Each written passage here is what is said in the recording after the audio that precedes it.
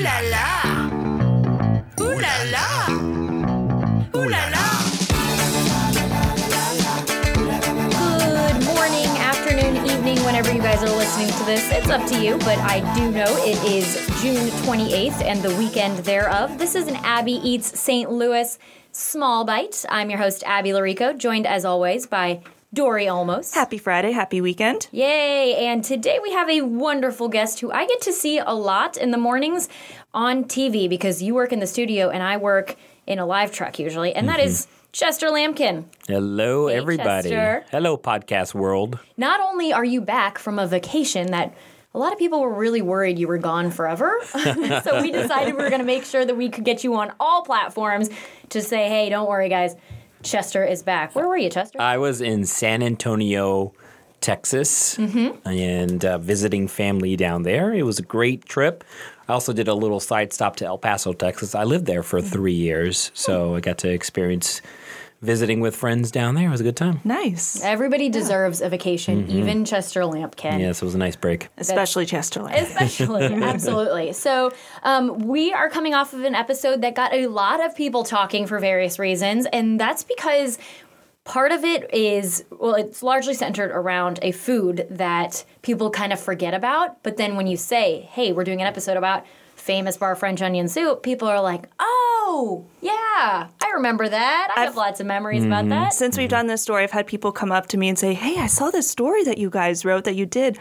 I had that growing up. I used to go with my grandma. It was such an experience. It was so good. Like so many people sharing those memories that we're hearing like over and over after doing this story. Yeah, it brings you back to the days of, obviously, with Famous Bar being around and a St. Louis thing. So, yeah, when I saw the story, I was like, oh, I remember that soup. And the thing was, I never had it. I just remember it was an important soup. I was never a soup kid, if you will. Same with me, yeah. No soup kids? Yeah. It's kind of like how you'll talk to St. Louisans who are still like, I haven't been up the Arch in years, or I've never been up the Arch. It's one of those things that it doesn't matter, even if you don't have a personal experience with it, it's become part of the collective food story of St. Louis. And so it was really cool to see how people were responding to that. Dory, I know that you posted the story online, and we had so many responses. Yeah, like 800 comments, I think, something like that. Here's a couple That's of our... almost as many people as follow Chester on Facebook. Yeah. Just kidding. Yours like 8,000. No, not even.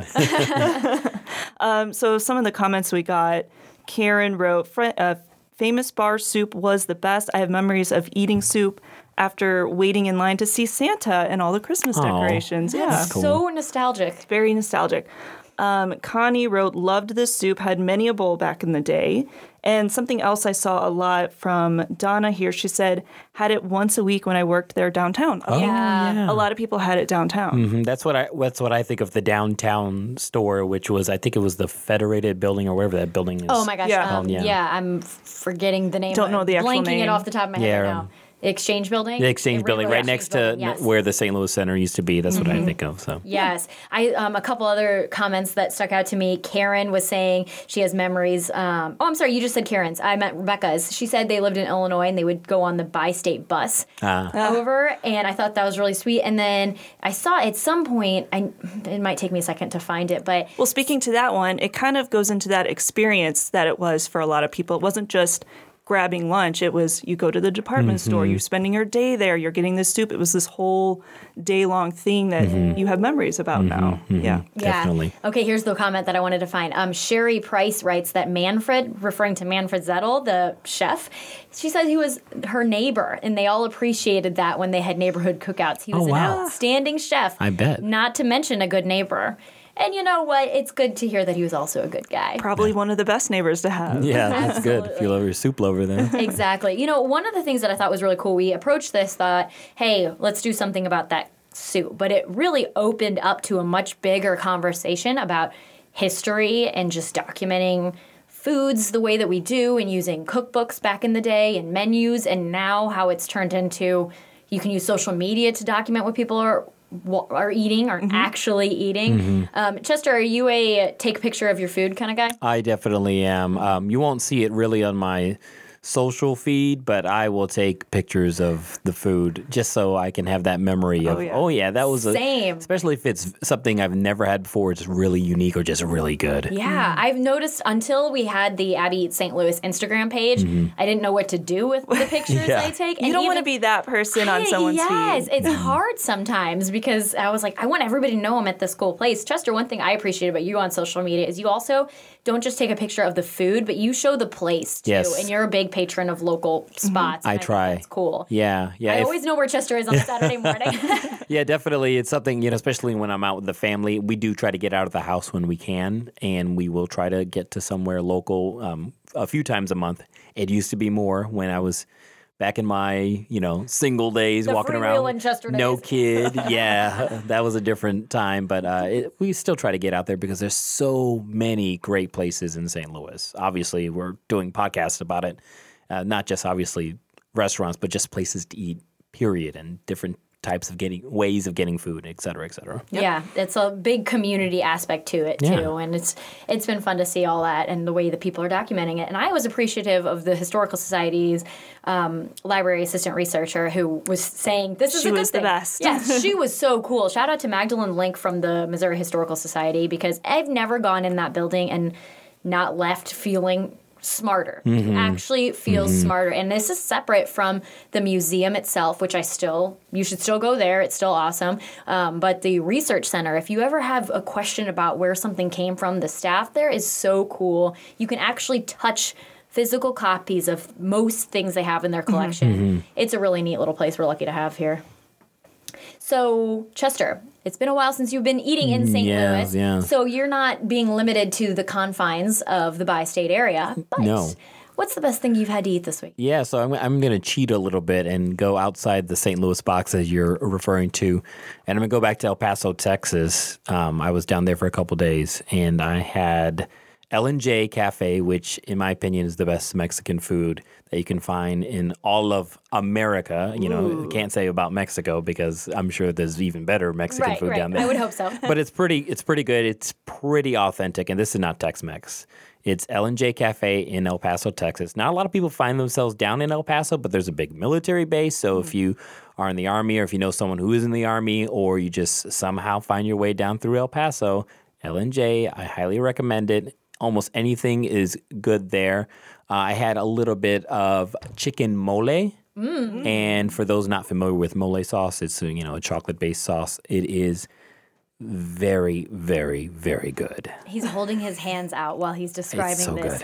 Like he is the... Yeah. Like in Zen Yes, almost. exactly. He's having a Nirvana-like experience. just Thinking going about back that to this. mole. It Do was you good have a stuff. favorite Mexican restaurant in the St. Louis area?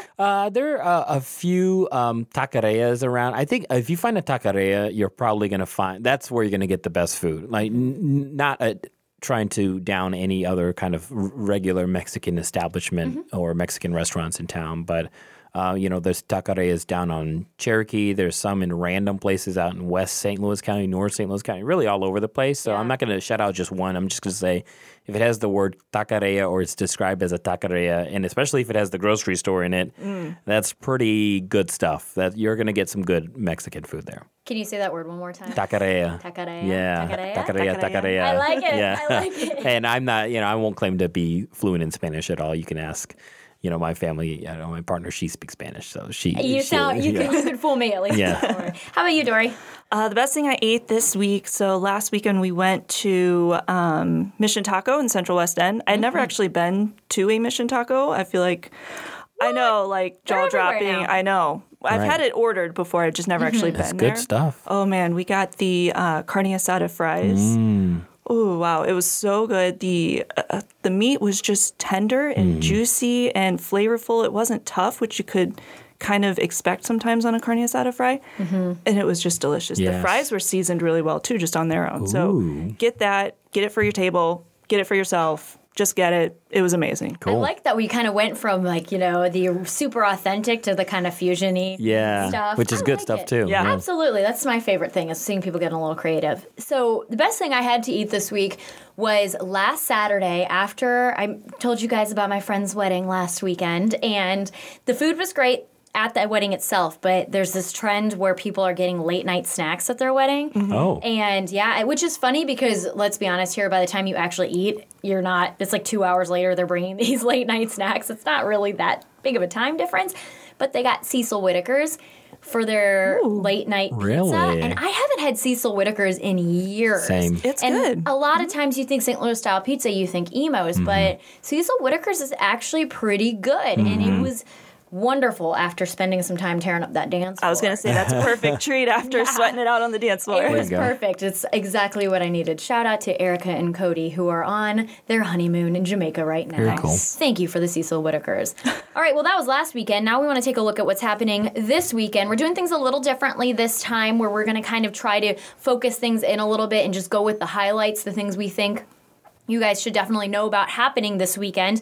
Of course, before we start all of this, Pride Fest is happening this weekend. There's always going to be food trucks and different food vendors there. So we encourage you to stop by that Saturday or Sunday whenever you have time. It's happening downtown. So we would be remiss if we didn't mention Pride Fest happening this weekend. Come on out if you can. But Dory, what are the kind of things we're talking about this weekend? Yeah, so Friday, if you make it out to anything, there's the Caseyville Firemen's Picnic. So it sounds like a relatively small event, right? But I think that this is definitely worth mentioning because they really need community support because of rising costs of equipment, insurance, utilities, basic gear. We've been doing stories about those smaller fire departments on the Metro East and just they work really hard and work a lot together. And so they are having a barbecue dinner and their proceeds are going to help support that fire department. So yes, it's a relatively small event, but we wanted to make sure you guys knew about it because it's really doing a big thing for the community.